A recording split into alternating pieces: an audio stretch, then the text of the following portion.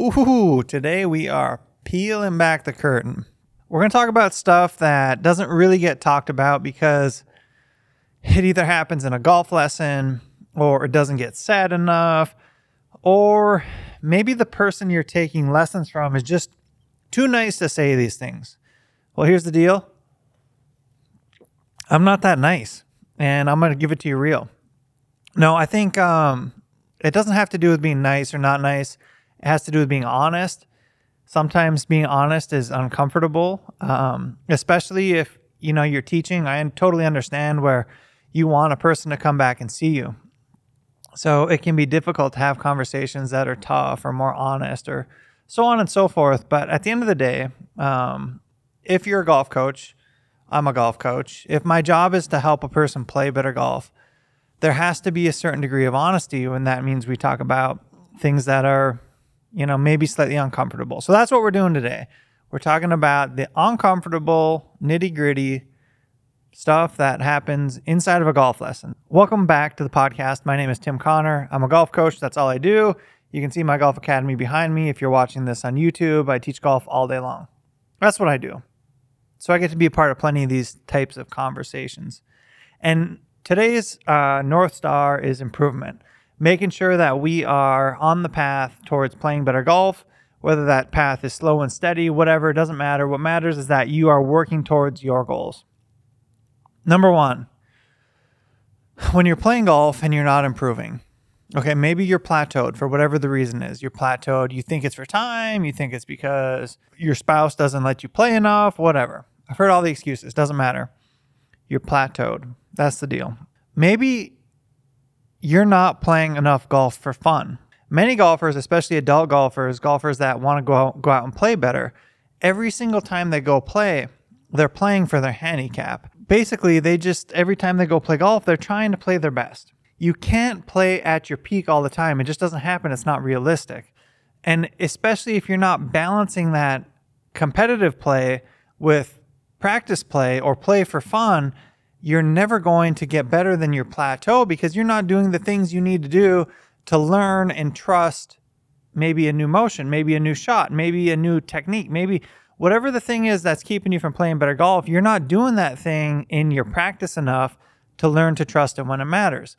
If you're trying to play golf at your highest level all the time, you cannot be actively working on something or learning something new, or you just can't be playing your best all the time. That's why a PGA Tour player doesn't play 52 weeks in a row.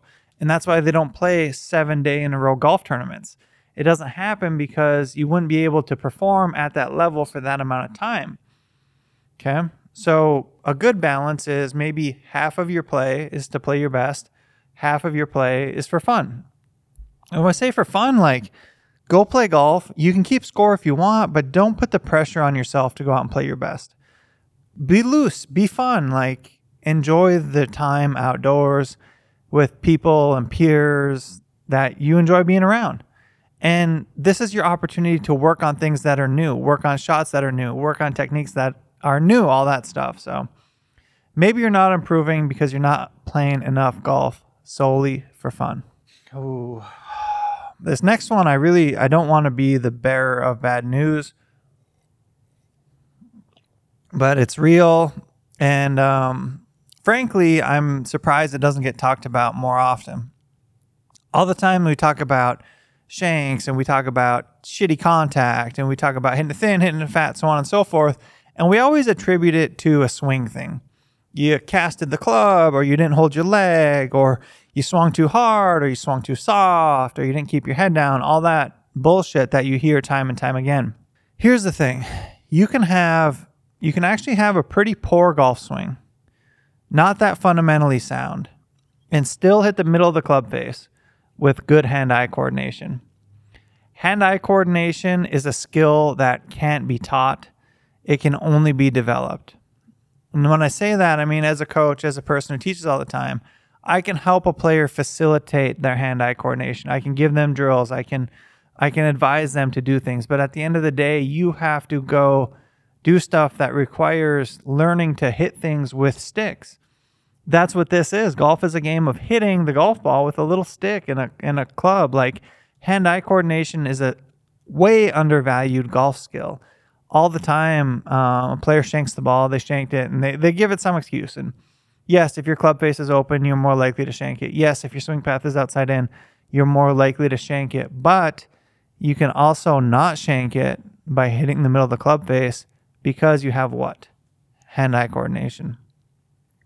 Hand-eye coordination is a skill that you have to develop. If you want to be really, really good, especially, you have to have great hand-eye coordination. There's a reason you can watch tour players go bounce the ball on their club face when they're on the first tee. Like, they have elite amount of hand-eye coordination. And hand-eye coordination can be developed doing a variety of things. You can actually play other sports. You can play other, you can play ping pong, you can play tennis, you can play anything where you're hitting something, developing your hand-eye coordination. But the best practice for you will be practicing golf and practicing your golf with feedback. So take your Dr. Scholl's foot spray, spray it on the club face, and measure where you're hitting.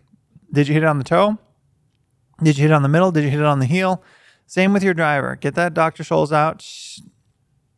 They actually make dedicated club face spray, but it's basically just resampled Dr. Scholl's. It just leaves a thin white mask on your club, and then you can wipe that off when you're done. So use it, measure it, learn where the middle of your club face is, how you can hit the middle of the club face more often, and that will only amplify all the swing work you do, all the technique work you do, all that. It will only amplify all that stuff, and it will make you a more well-rounded player long term, because that's what we're all about. No quick fixes, long term, get you to where you want to be. That's the deal. I think this podcast is getting realer and realer as we're going. This final piece I'm gonna tell you about. This is more than golf. This is personal development 101 kind of stuff. Kind of uncomfortable to talk about, but at the end of the day, myself, yourself, whoever's self, wherever they are, if you're not getting better at the thing you desire to get better at, in this instance, golf, maybe in my instance, podcasting, if you're not getting better at that thing, you are the problem. I am the problem. So if my goal was to be the best podcaster in the world and I wasn't getting better at it, I'm the problem. Nobody else. Nothing external will influence me in a way that will be the problem more than I'm the actual problem. I'm not doing the work. I'm not doing the preparation. I'm not practicing my craft. I'm not learning. I'm not honing my skills. Whatever that thing needs to be, at the end of the day, if you're not getting to where you want to be, taking a look in the mirror at the person looking back at you is the reason you're not getting better at golf. I actually watched Creed the other day. I watched the movie Creed with my dad. And at one point, Rocky says to Creed, young Creed, that, see the man in the mirror? He's the person keeping you from winning your fight. Nobody else. Same goes for us as golfers or leaders or wherever we're at. If we're not getting to where we want to be, we have to say, hey, we haven't done the work. We haven't put the work in the right places. How do we reassess and replan and figure out how to get to where we want to be? Ultimately, all improvement falls on my shoulders, on your shoulders, and it's just an important mindset to have. It will help you more than you know the minute you accept that. And don't expect it to be just a black and white thing where it's like, hey, you're going to go to the range tomorrow and you're going to accept that everything's going to be on your shoulders. It takes time, it takes effort, and I would just treat it as like a continued growth mindset that when you approach learning something, you accept that responsibility is on your shoulders, and it will help you. It'll help a lot. Now, with that said, people like your golf coach can facilitate your learning. Your YouTube can facilitate your learning. There's all these things that can help you facilitate, or say help me facilitate. But at the end of the day, if my client's not getting better and I'm coaching them, I have to accept that that's my responsibility. I haven't helped them in a way that I should, or I haven't communicated in a way that I should that's helped them get to where they want to be. And on their end, they need to accept that, hey, if they're not getting better, that's on their shoulders. So maybe they're not putting the work in, or maybe whatever that thing is that's not getting done. It's all relies on our shoulders, and accountability is a really good thing. It's a really good thing for learning golf, and we can broaden that out to a lot more than just golf. It's a really good thing in personal relationships.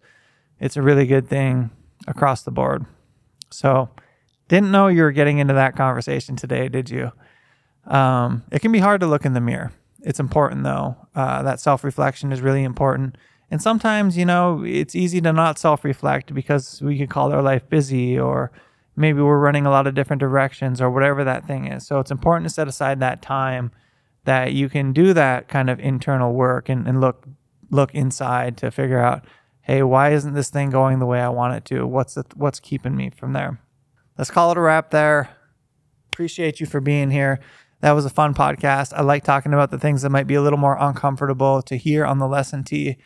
Because all this stuff really matters. And if improvement is our North Star, we have to talk about it, we have to understand it, and we have to be able to work through it. Anyway, you all, thank you so much for hanging out for another podcast. I'm going to sign off this thing. It's been a fun one. Share this with a friend. Share it with a slicer in your group. Leave it a review. That stuff helps more than you know. I'll catch you back here, same time, same place, next week. He's crazy.